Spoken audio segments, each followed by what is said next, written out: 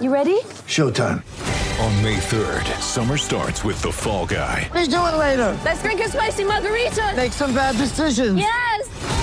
Audiences are falling in love with the most entertaining film of the year. Fall Guy. Fall Guy? Fall Guy. That's what the poster said. See Ryan Gosling and Emily Blunt in the movie critics say exists to make you happy. Trying to make it out? Nope. Because I don't either. It's not what I'm into right now. What are you into? Talking. Yeah. The Fall Guy. Only in theaters May 3rd. Rated PG-13. Get ready for the greatest roast of all time. The Roast of Tom Brady. A Netflix live event happening May 5th. Hosted by Kevin Hart. The 7-time world champion gets his cleats held to the fire by famous friends and frenemies on an unforgettable night where everything is fair game. Tune in on May 5th at 5 p.m. Pacific time for the Roast of Tom Brady. Live only on Netflix.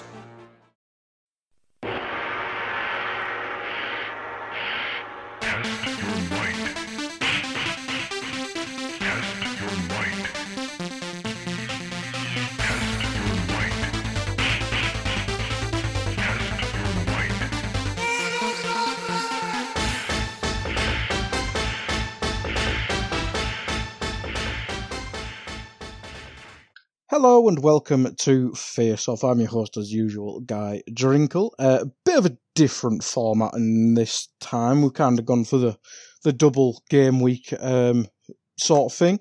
Obviously 2 big games in a week, might as well cram one pod for both of them. But I'll introduce my guests and then we'll get into both games. Pretty much been on every podcast I've hosted for AI. It is Sam Evans. How are you doing, Sam? I'm really good, thanks, Guy. Reds are top of the league by 5 massive points after 5 games. And I'm pretty sure we haven't played any other games whatsoever apart from Premier League games. So, we'll just talk about that, shall we? Yeah, we'll get that done in like 15. Nothing else happened this week. And joining us two is, it's not a Newcastle fan, unfortunately, but as I said, we'll be covering the other game that will not be named till then. It's Chris Singh, who you may have heard in the Let's Talk About 6 series that was done in the summer. We did try to get a couple more podcast appearances in, but this is the first time schedules have actually worked out together. How are you doing, Chris? I'm doing all right, Guy. How are you? I'm good. Been a long day, and I've made these guys wait for me. Thank you, Dave Hendrick, for that one. Recorded, scouted just before this. But yeah, we'll get into the game. So, Chris, I'll start with you. Obviously, Newcastle was like a good month ago by this week. Right. So we won't be going through the starting 11 and all that jazz. But the main takeaway from the Newcastle game, it's got to be Bobby Firmino, wasn't it? I mean, how good was he? Oh my goodness. Bobby makes this team work. I'm sorry. I get Origi, what he does. He'll come in and do a job for you for 60 minutes, 30 minutes, whatever you ask him to do. But it's the front three and the team is not the same when Bobby is not in. You can see we struggle a little bit with the forward passing.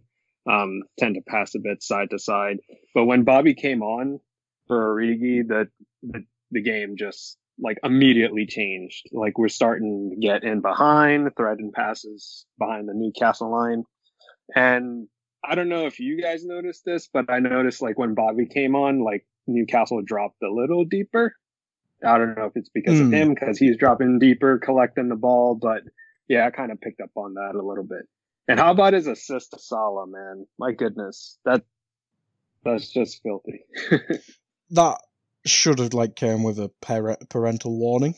That's what it should have came with. It was just simply a dirty goal, that one.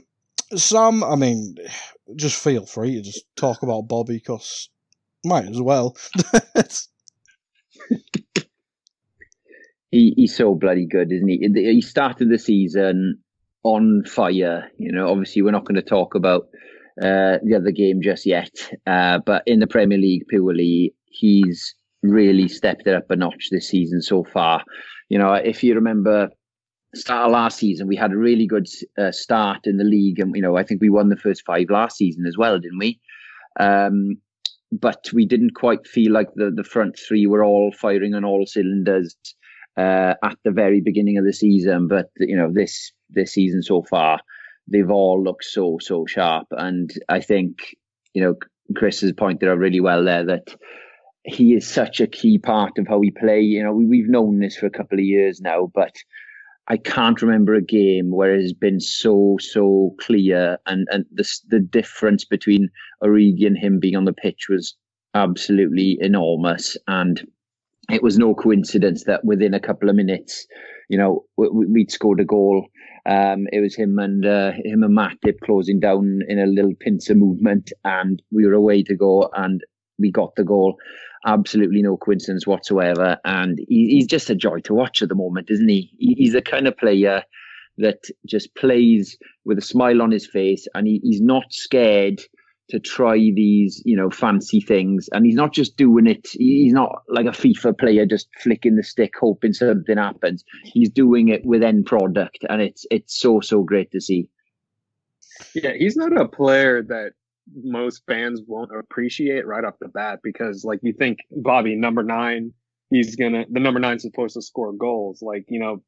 Fans looking in, they're not really going to like Bobby. I know some of our fans complain that he doesn't score enough, but if you actually just watch him and pay attention, he is so crucial for our team that this might be a little bit of a stretch, but I don't think we'd be challenging for the league without Bobby, because he makes that front 3 click.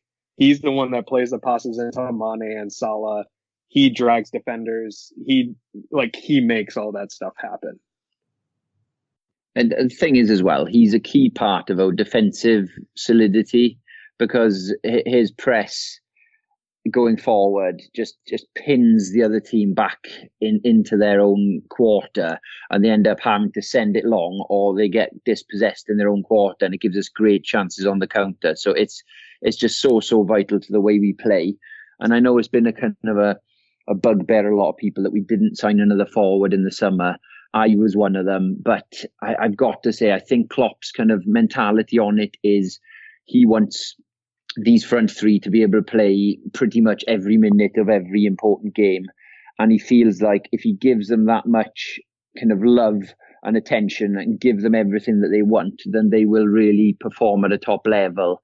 And I don't think Klopp likes to rotate these guys. If we had another world-class star in there, I feel like maybe Klopp feels that he would lose something elsewhere, maybe in the kind of just in the morale side of things. So I don't know. It's really hard to imagine us being able to play any better, even if we had signed someone else. You've just got to hope that we get lucky with injuries. That's the only problem. Yeah. I mean, Chris, what do you make of that point? Because that was one I was going to bring up in terms of, I don't like to harp on about the transfer window and stuff like that, but that's probably the other talking point coming out of Newcastle, is that we may be over-reliant on the front 3. Yeah, I'll have to agree with that. I was in the camp of being a bit upset when we didn't sign another top forward. Not necessarily to, pressure the front 3 and to having them thinking like, hey, your jobs aren't safe, but more or less to rotate in and out. So at least one of them has at least, 60 minutes off per game, or give them the full 90. I think we're really pushing our luck as to the fitness of these guys, because you had Mane that went to the AFCON final. You had Bobby Firmino that played throughout the Copa America and won it. So these guys played a lot of football, and you're taking a huge risk. But anytime someone mentions that, oh, you can't keep all the players happy, I think you can if you're winning. I mean, look at Shaqiri. He's not at the same caliber as I would say Mane, Salah, or Firmino, but he's doing what he has to do to try and get into the team, even though he gets 5 minutes at the end of the game. But you still need that option to rest our guys. You still need the option to rotate. I get it. No one's going to come in and be another Salah. No one's going to come in and be another Mane. But you need that option that, dare I say it, that Tottenham has. So they could literally start with Kane and, what's that Brazilian lad? Lucas? Yeah. Lucas Moura? Yeah. Yeah. And when Kane needs a rest or Moore needs a rest, they bring in Son, and every now and then they play Lamella. So there's like 4 players that they could use interchangeably, depending on the game situation and depending on the opposition. And I would like for us to have that option.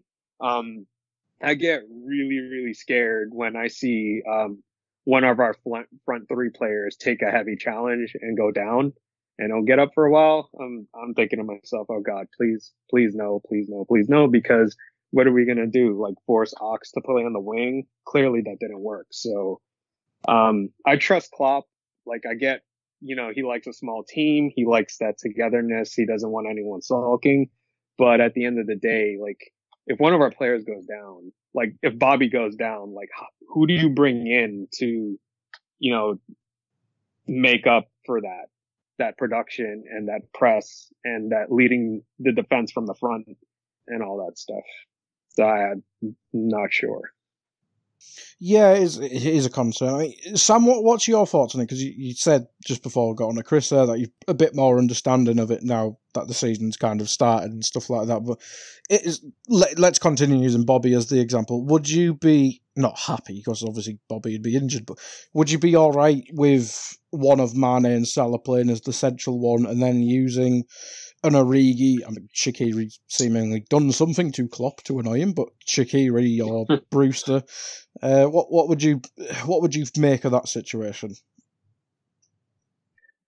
Well, what I've learned last season is that I know very little about football, because we went into the season, we thought, we're short at midfield. Milner's crap, Henderson's crap. We got Lovren in the squad. We got injury-prone Matip. He's not very good. We had loads of people saying things like that. We've only got the front 3, no backup. And then we get 97 points in the league. So we're wrong somewhere, aren't we? That was not a fluke. They're proving it at the start of this season already. There's something great going on at this club. And, even though each individual, like Milner has his flaws, Henderson has his flaws, these players do have their flaws, but they do the job that makes this team function. If you remember, I don't like to talk about Man United, but you remember the amount of times Man United won the league with players like John O'Shea in the squad, these just functional characters. And I just think sometimes, we need to be in the real world and realize, we're not on Football Manager or FIFA or something. And this squad is a realistic squad that we can afford to actually pay the wages for. And, Chris touched on it there as well. Klopp seems to value closeness in a squad, and the synergy that you kind of get from the same players playing together often. And it seems to be something that, if you did have a bigger squad, you'd be able to rotate so the players would be fresher to play and they'll have more legs. I get that, that's scientifically proven, but I think Klopp kind of puts a lot of value in some of the things that are more subjective and things you can't actually quantify, such as team spirit and, form and, things like that, playing together. And I think that's something that Klopp is very good at kind of generating in a squad. And it's something that he's managed to do with this Liverpool side. So, to answer your question, it does terrify me, the thought of Bobby getting injured. It's him and Van Dijk probably up there with the ones that worry me the most. But the experience we've had over the last couple of years with Klopp has led me to believe that whatever they throw at us, we will manage and we will find a way to do it. If it was Bobby, I agree with you. It'll either be Mane or maybe Salah up the middle.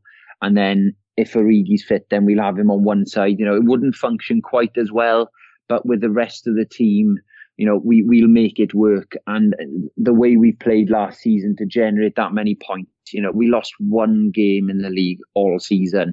You cannot do that with a squad that isn't good enough. So, I've got nothing but faith we're going to be able to do it again, and we'll just work it out as and when we get a problem. Yeah, I think that's fair. And obviously, I need some wood to touch for this next statement. There is hopefully, well, history's on our side with this one. None of them have really picked up any injuries. I did touch the wood, so don't worry about that. So yeah, if that continues, I think we'll be mostly fine. But it's just what if, isn't it? So let's kind of wrap up on the Newcastle game. I mean, let's just talk about the goals. I'm struggling to remember them. But Chris, I mean, there were three lovely goals. I can't remember what order they were in, but they were lovely. Oh yeah, that first goal by Sadio. Like, how good is he?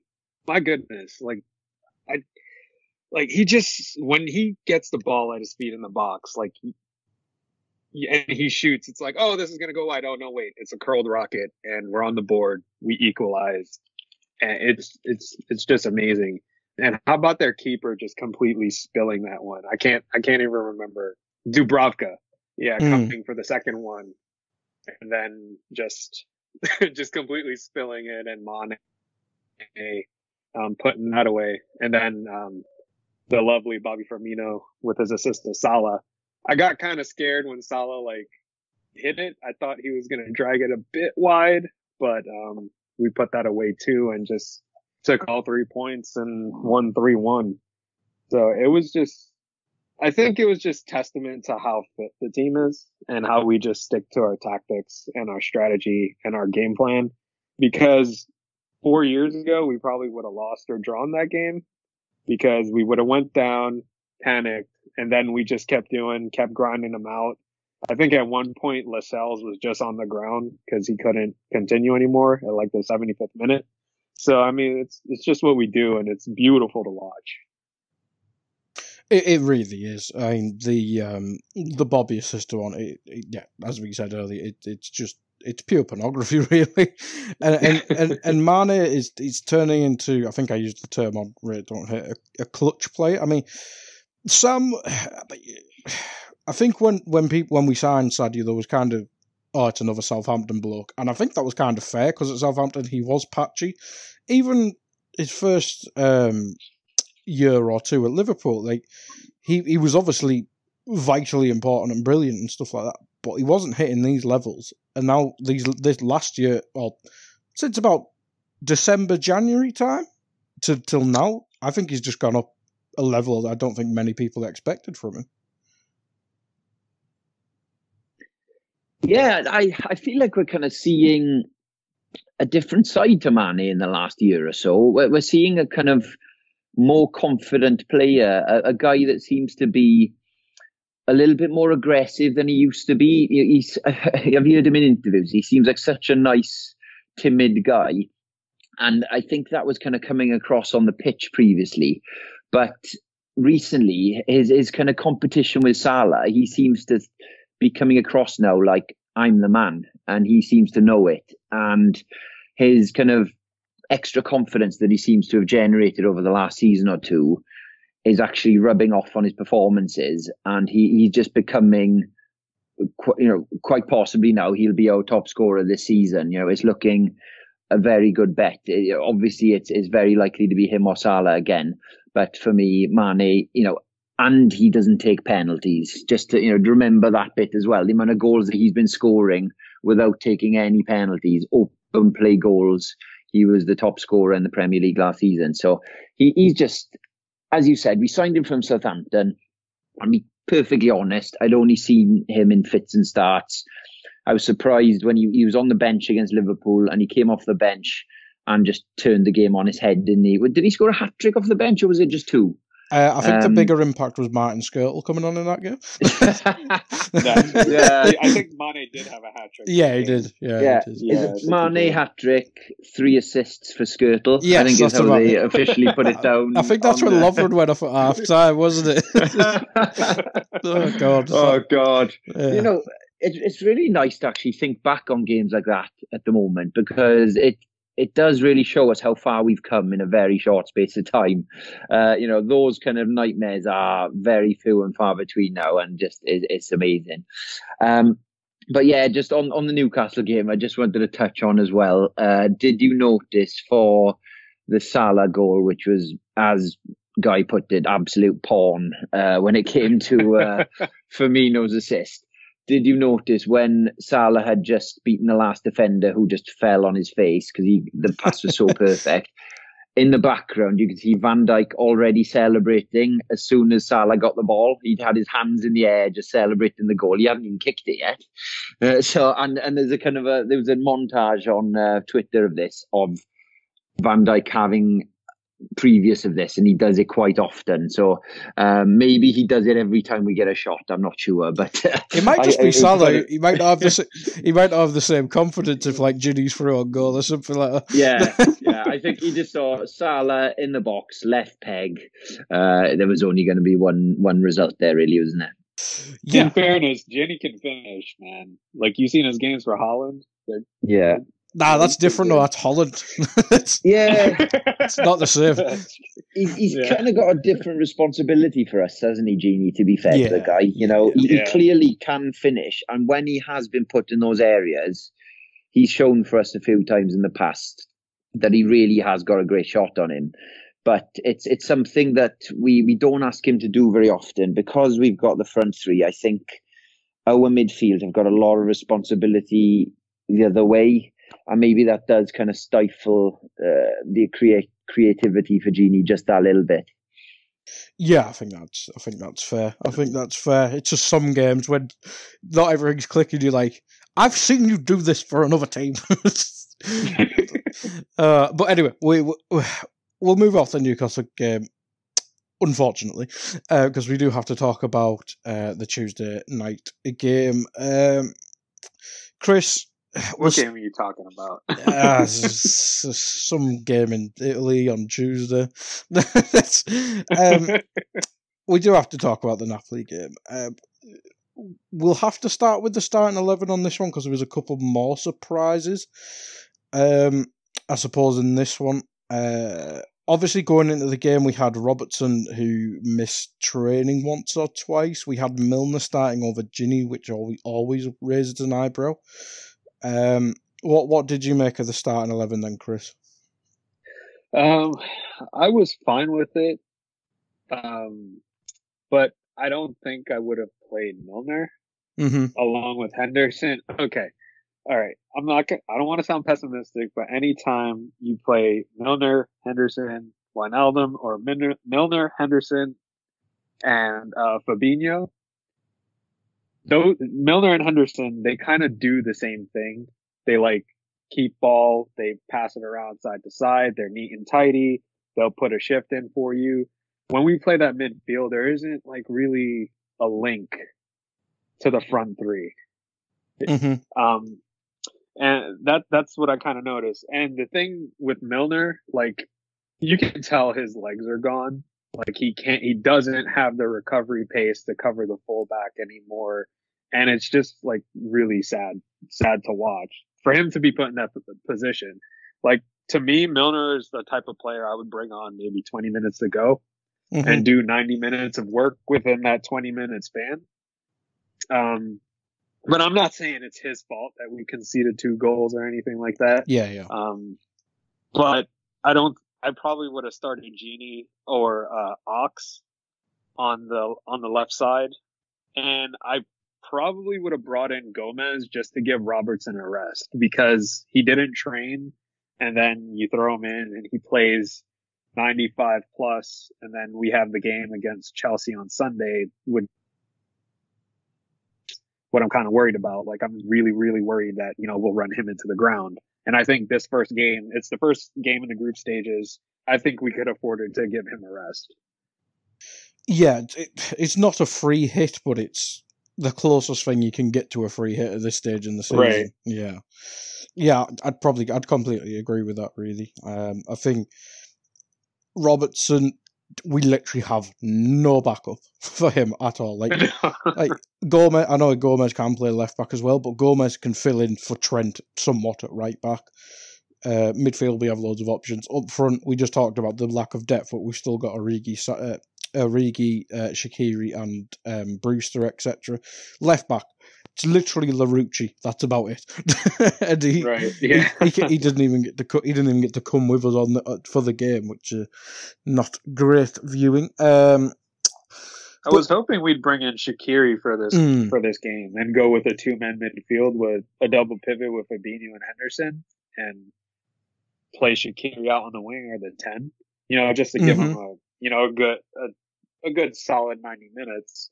Because I think we could have exploited Napoli in that way. But, yeah, we didn't. Yeah. We might see it at MK Dons. I don't. It's a weird one with Shaqiri. I think most people bring it up every podcast. It's quite interesting. You just want to know what actually happened. Klopp's nudes. One day. The Klopp's autobiography, what Shaqiri did. But Sam, your thoughts on the starting 11 then? Did you share what Chris thought about Milner and one of Ginny O'Rourke's? Yeah, I'll be honest, I wasn't that surprised he played Milner. Not because I think he should have. It's just because we needed a bit of rotation. And am I right in saying that's Milner's first start this season? I'm not 100%. I think so. I think it might be, yeah. I can't remember him starting, but so I think it's just rotation and that's it. But it's bloody annoying because last season we were terrible away from home in the group stage, and I was really hoping we could, start off this group stage with a bang, get that win away from home out of the way, blow away the cobwebs and kind of banish the demons of these terrible away performances. But to be perfectly fair, even with Milner in the team, I thought we really did perform pretty well actually in this game. I think it was a 50-50 match against a very, very good Napoli side. And, on another day, we could have left there scoring 3 or 4 goals. It was just the very last moment when they got to the front three, little miscontrols. We were talking about Bobby earlier being absolutely on fire this season. His touch was strangely off in this game. Mane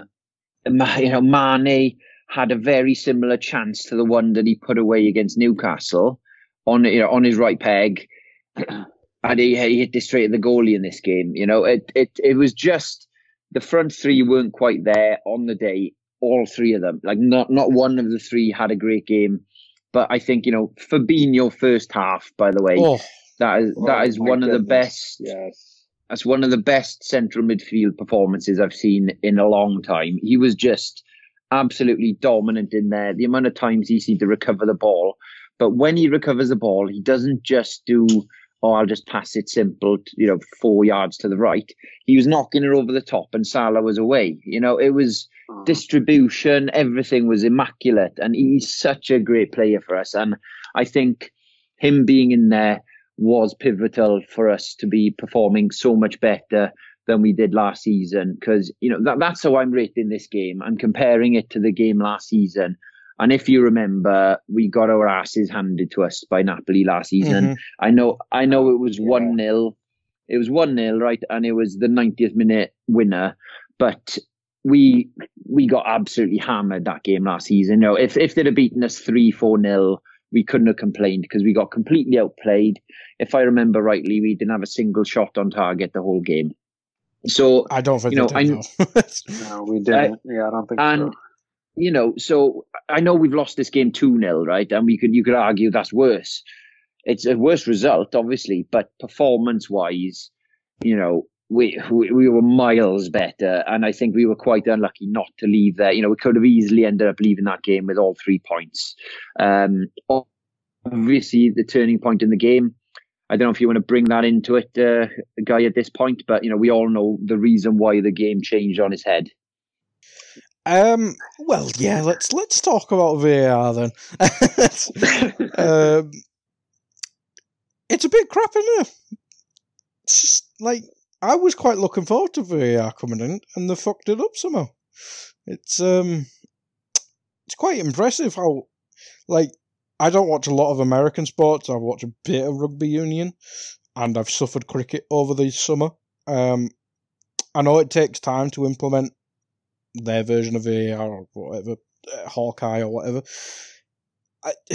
I just don't get how a referee can fuck up looking at replays. That's pretty much what it is.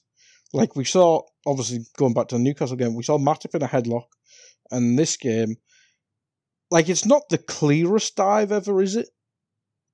Like on first viewing, but you get. I know that I think I saw they can't see it in slow mo or whatever.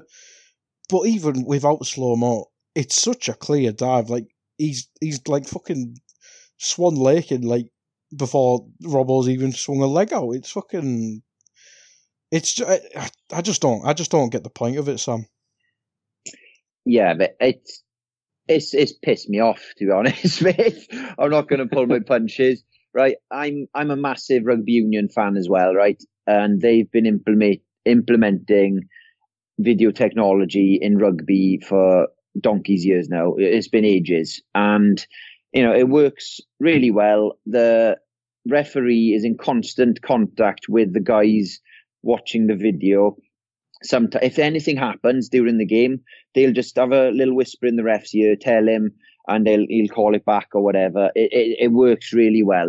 Obviously sometimes you can get some delays, but as you said, right, they finally brought VAR in, and we thought, right, we're now going to get a cop end penalty, right? We'll finally get a cop end penalty this season. We'll finally have more penalties at Anfield than Spurs have had at Anfield in the last 2 years.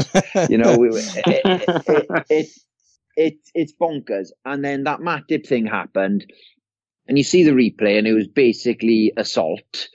And it's because the problem I have with VAR, right? They don't want the guy checking the VAR replay to use any sort of subjectivity, and they brought in this bullshit phrase of they can only change it if it's a clear and obvious error. Well, the interpretation of clear and obvious is subjective to the guy that's checking the bloody clip. So that's a problem in itself. For me, it's just a case of, can you have a look at it for me, mate? Is it a penalty? He looks at the replay. Oh, the guy's just swan dived over Robertson. He hasn't touched him whatsoever. The guy has kicked Robertson after. It's not a penalty, mate. Don't worry about it. Move on. But it seems to be they're so desperate to protect referees and their decisions and not kind of. It's like they're trying not to hurt their feelings or something, But I'm sure the referees really want to be corrected if they've made a mistake. That's the whole point. They'd be like, oh, because to be fair to the referee, right, from his angle, he's been tricked by the dive. It's hard to tell whether Robertson had touched him from the angle the referee was stood at. So I can totally get why he's given it, because he's not seen it correctly from the right angle, because you can't see the dive from that angle. But we've got the technology to watch it again from any angle you want. They check it and go, yeah, nothing to see here. Yeah, your correct decision. It's not a clear and obvious error. I don't know what clear and obvious is then. And, the same with the Matip one. It's like he's just dragged him down in midair, and they haven't overturned it. So the problem is not the technology. People are saying VAR is shit. VAR is brilliant. It does everything you want it to do. It's the way they're implementing it that's the problem. And a lot of the time, it's purely down to how they're implementing this technology and how they're not allowing the guys checking the replays to actually have any authority to overturn decisions. So I think it's clearly something that they're going to look at. They did a review, was it after the first 4 Premier League games? And there was at least 4 decisions that they cocked up. That they, so they're going to continue to review it, guys. It was always going to be a problem initially. There were always going to be teething issues. We're just going to have to grin and bear it for now. Even with these frustrating decisions that they're just not correcting, we're still going to get more correct decisions with it in place, even with the shit way that they're implementing it at the moment, than if it wasn't there at all. So we're just going to have to kind of grin and bear it for now while they iron out the creases. But, hopefully by maybe next season, it's something that'll work a lot smoother. Yeah, I would hope so too. Just continuing off of what Sam said, I completely agree. They're too busy stroking the egos of the referees instead of getting the decisions right. As soon as I saw the replay of that quote unquote penalty, I said, that's not a penalty. VAR should overturn this. And then a couple seconds later, they award the penalty. And I was fuming. I couldn't understand. Like, I said to my friend, what's the point of VAR if they're not going to award the correct decision? Because personally, if they were doing it correctly, that wouldn't be a penalty. And who was it that dove? I think it was Callejon. Yeah. That jumped into Robertson. That's a red card for simulation. So Napoli would be down to 10 men. So, I mean, they need to stop protecting the referee's decisions, not worrying about hurting their feelings, and actually calling the games correctly and calling the decisions correctly, because that's what it's there for. I get it. Like, people get upset with VAR. Oh, it ruins the flow of the game. Personally, for me, it hasn't really ruined anything when it goes to like a VAR decision. It's like, okay, they're reviewing it. Whatever. If it's a goal, we celebrate. If it's a pen, we celebrate. If it's against us, we get pissed off, whatever. But they need to do a better job. And going with the ref in general, that ref sucked so bad. Every single decision. There was one point in the game where Mane was like tossed to the floor multiple times. We didn't get a free kick. Somehow Napoli got a free kick out of that.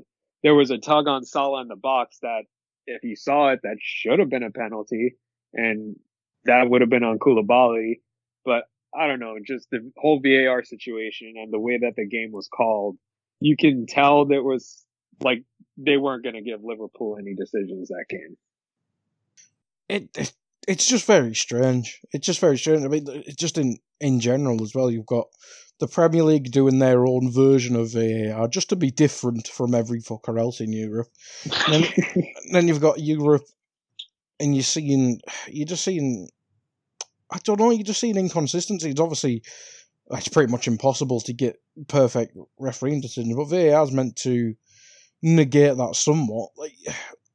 But I think people are complaining about the Gareth Bale decision last night about his handball. I mean, by the letter of their laws, it is handball and all that. It's just very, very strange how a game that's obviously made up of so many rules and stuff like that. I'm going to use the rugby example. Sam, you obviously watch more rugby than I do, but laws in rugby are a lot less subjective. Like, if you're getting sent off in rugby, you've probably punched someone. So it's probably a lot more black and white in terms of football. But in football, it's like you always hear commentators and pundits talking about, oh, the ref's letting this game breathe into life and stuff like that. He's just 2-footed someone.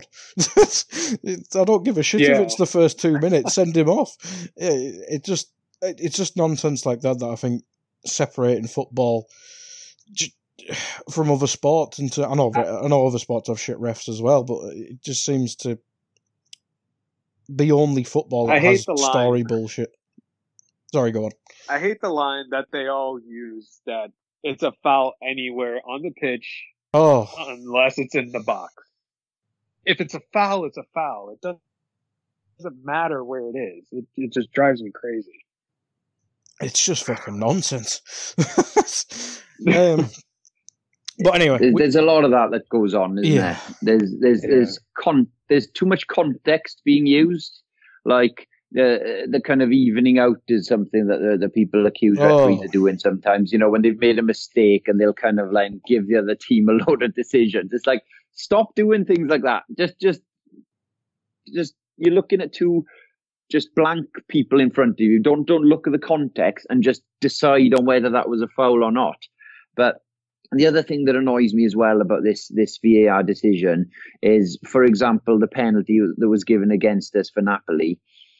They kind of think that in any subjective decision, they're like, oh, the referee saw it and said it was a pen, so it's a pen. But so that you can't overturn that because that was his subjective decision at the time. But the problem with his subjective decision at the time is he saw it wrong. He was on the wrong angle to be able to see it correctly. So he didn't see it right. So he thought he saw contact. That's the problem. He thought he saw contact, which is why he gave a penalty. If he saw that replay, he would have gone, oh shit, he didn't actually touch him, and would have overturned it. So that's exactly what the guy in the studio should have done. But the problem is they say, oh, he saw it and his subjective opinion was penalty.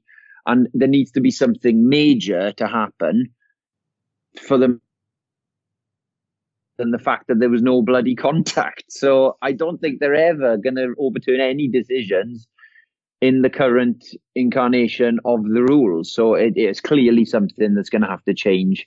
And hopefully it's something they change pretty bloody sharpish. Yeah, I mean, the VAR ref spent all of 3 seconds going, oh, it's a penalty. Oh, okay. Might as well watch one of the replays there, mate. It's just very strange. It's just very strange. Yeah, unless VAR acts on its own as its own objective refereeing entity overseeing the game, this shit's gonna happen every fucking game. Oh yeah, it's gonna be ridiculous.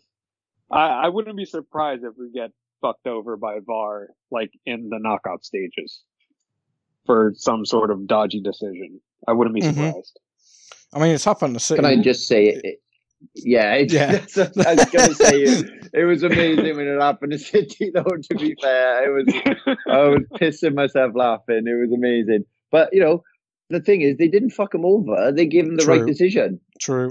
Yeah. It was the right decision. On that occasion, they can complain all they want.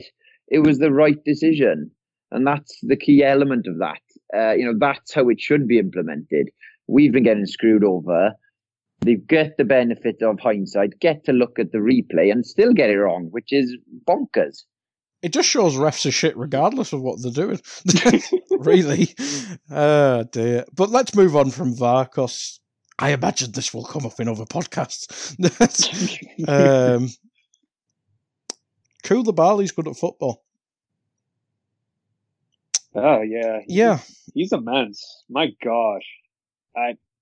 Some of the challenges he's put, he was the best defender on that pitch.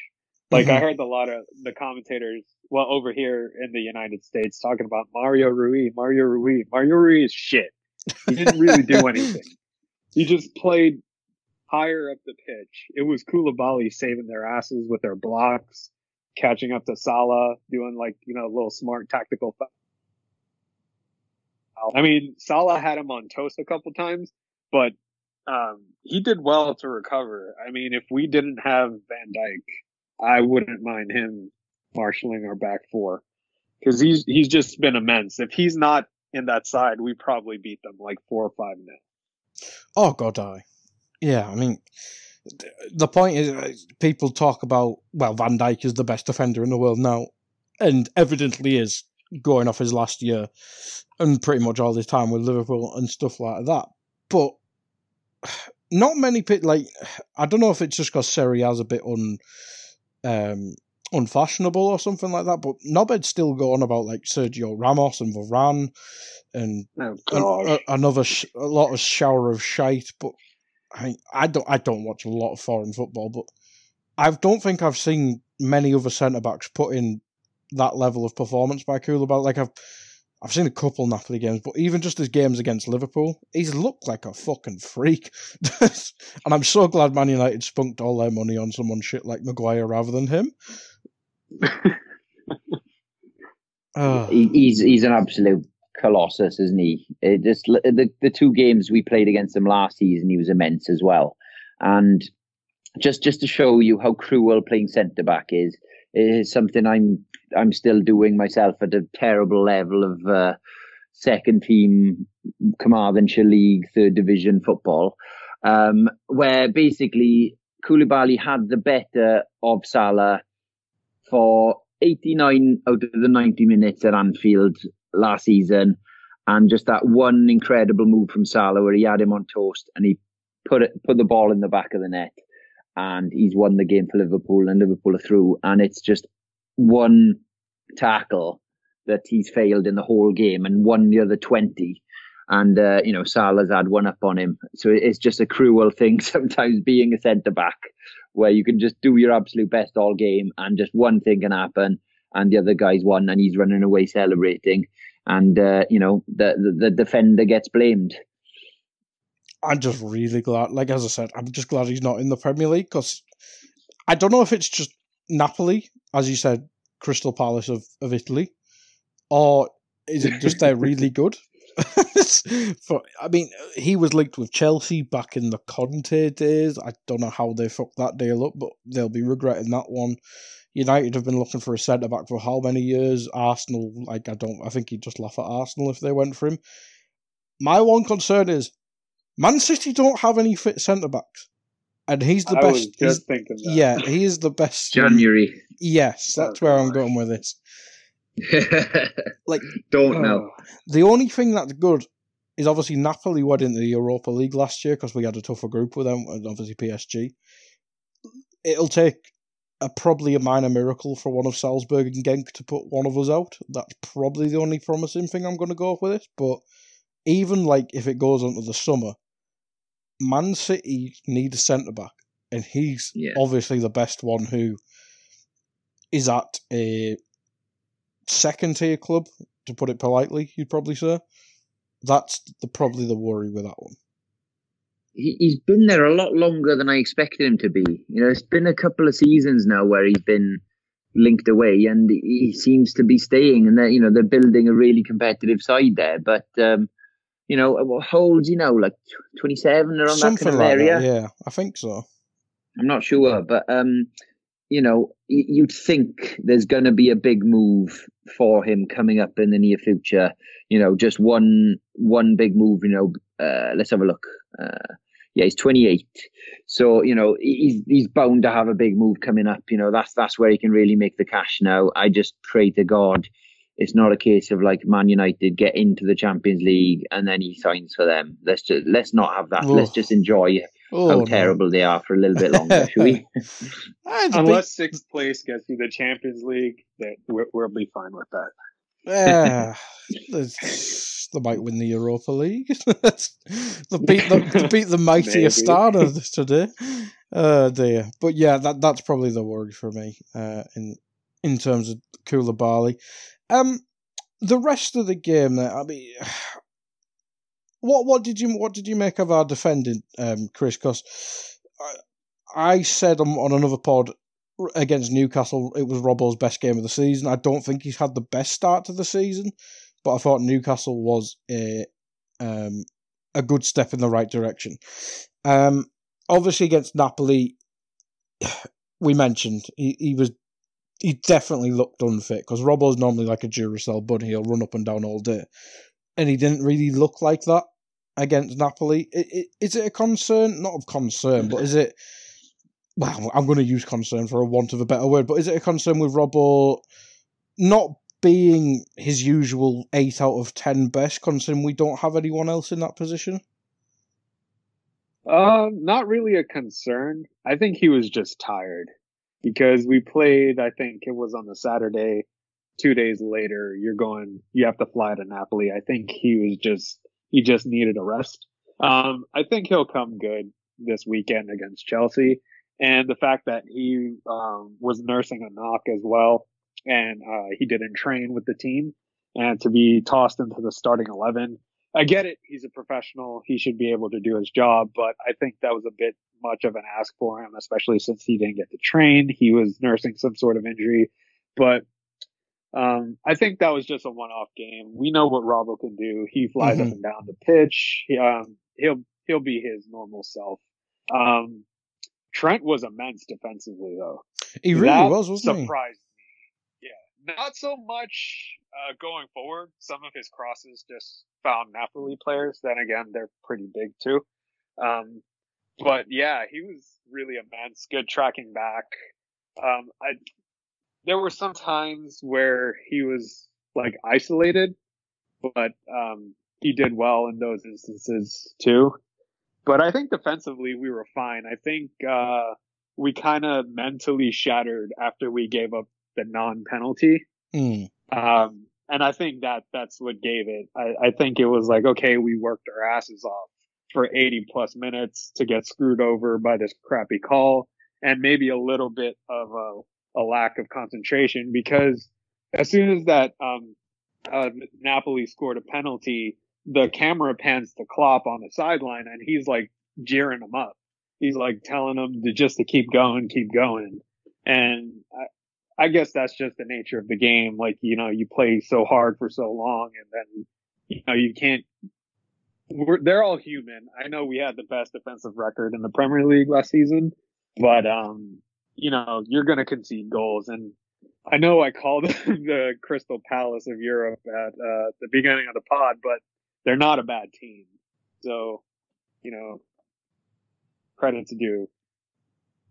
Yeah, absolutely. I mean, it's 2 seasons in a row. Napoli have probably given us that. Well, not very early this season, but one of the toughest games of the season. One more thing. Yeah. Adrian. I was going to bring him up. Inner Alisson Becker. Oh my gosh. That double save he pulls off, he kept us in that game too. I know Fabinho was immense, Trent was immense defensively, Van Dijk was good up until the error, but I mean, without him in goal, I mean, could you imagine if Mignolet was playing? They would have gotten 3 by the first half. He kept a clean sheet against Galatasaray, what a Turkey team, the other day. Yeah.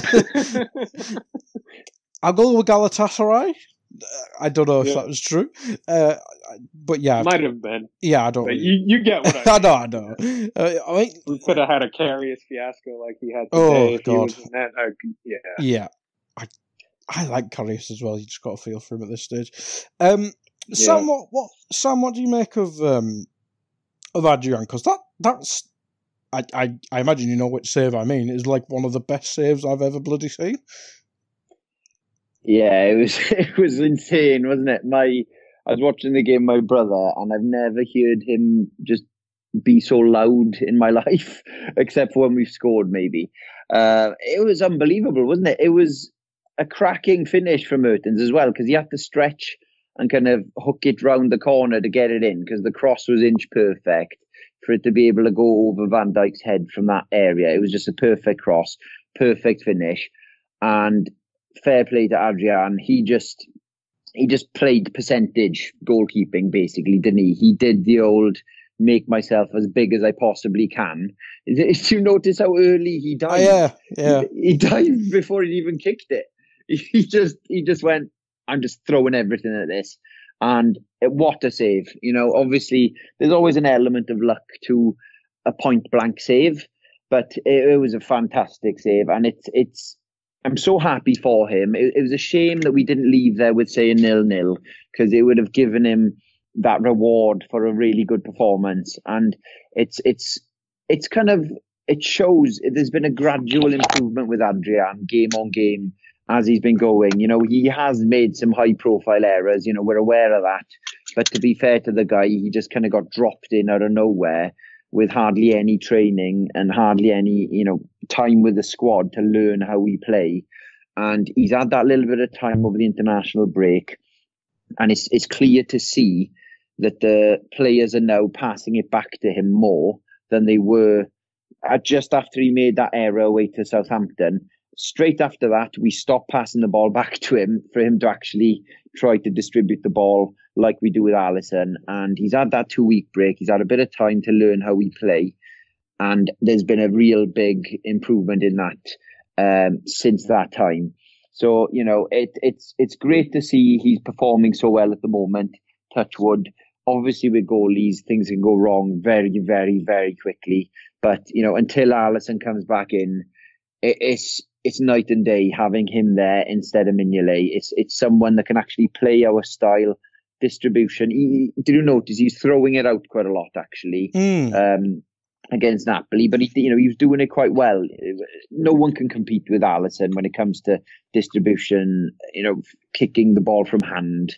It's basically pinpoint with Alisson, and it's not something that Adrian can do to that level, obviously. But it's not affecting our play as much as it would have if we had a goalkeeper like Mignolet who just can't pass the ball whatsoever. So it's been a nice surprise to see. But don't get me wrong, I'm still absolutely desperate to get Alisson back in this team. Absolutely. Yeah, absolutely. But before we finish up, we do have... You guys notice he get a sorry, Guy. I was going to say, you notice he got a hand on the penalty kick as well. He almost saved it. Yeah. A touch to it. Should have saved it. Went under his hand. So should have saved it, but he didn't. But he still gets the right way. So, I mean, like, he's done a great job deputizing for Allison, and hopefully by the end of the next international break, we get our number one back. Yeah, hopefully. Because I think we have, like, United, and we don't need... It's just a story against United, isn't it? But before we finish up, we do have a game at the weekend, obviously against Chelsea, which is not the rivalry it used to be. But Chris, what's your thoughts on Chelsea, and if you've seen anything of this season so far? In the few little games I've watched of theirs, they look. Frank Lampard has them energetic. They're running. They're putting their work in for him. Tammy Abraham looks pretty good. It pains me to say this, but he looks a decent player. I think Mason Mount just got injured for them in their Champions League fixture. So I wonder who's going to come in for him, probably Willian or Pedro. But I wouldn't go in too cocky against Chelsea because, just because it's Chelsea, they always seem to play that much harder when they play against us. But I think if we keep it compact, we keep it tight, we play our game, we don't try to rush it, and, we just wear them down, I think we could sneak away with a 2-1 or a 3-1. I think we'll get a goal, like, maybe right before the half or like, late into the second half, and then we'll just tear them apart towards the end, like we did at Anfield this past April. Yeah, I think that's fair. Sam, your thoughts on the Chelsea game? Yeah, Chelsea have been a really strange side this season so far. They've either been dreadful or they've really impressed me. And I think that's something they were always going to have with some very young players playing in the side at the moment. I didn't realise the talent that Mason Mount is actually. He has quite impressed me so far. So it will be handy for us if he's not able to play on the weekend. Tammy Abraham as well. I saw him quite a lot when he was on loan with Swansea.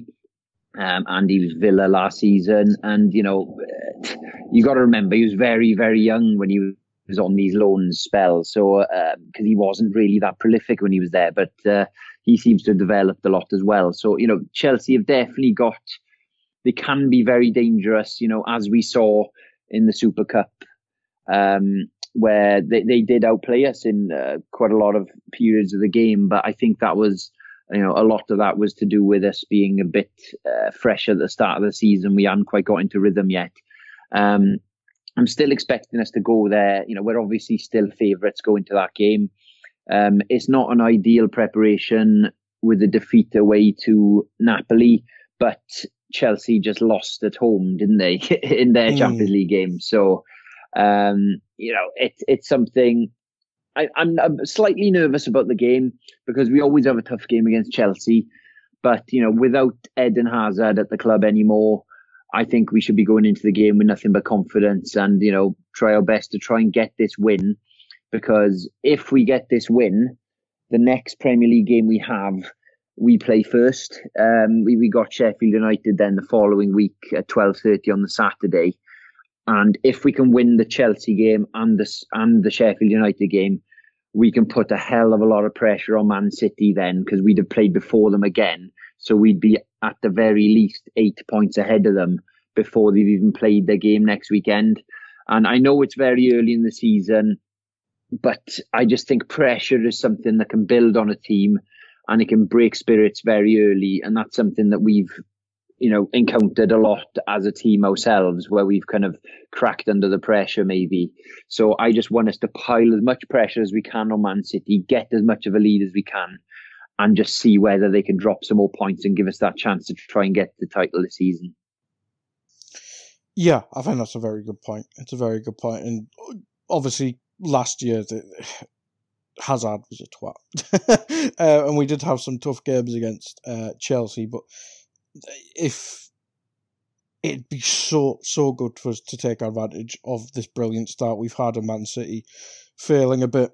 Well, especially against Norwich. A draw against Tottenham, there's nothing to cry over, but the Norwich game was something different. But yeah, I think you've put it perfectly there, Sam. But we will finish up there, so thank you both for joining me, and thank you everyone for listening at home. Goodbye.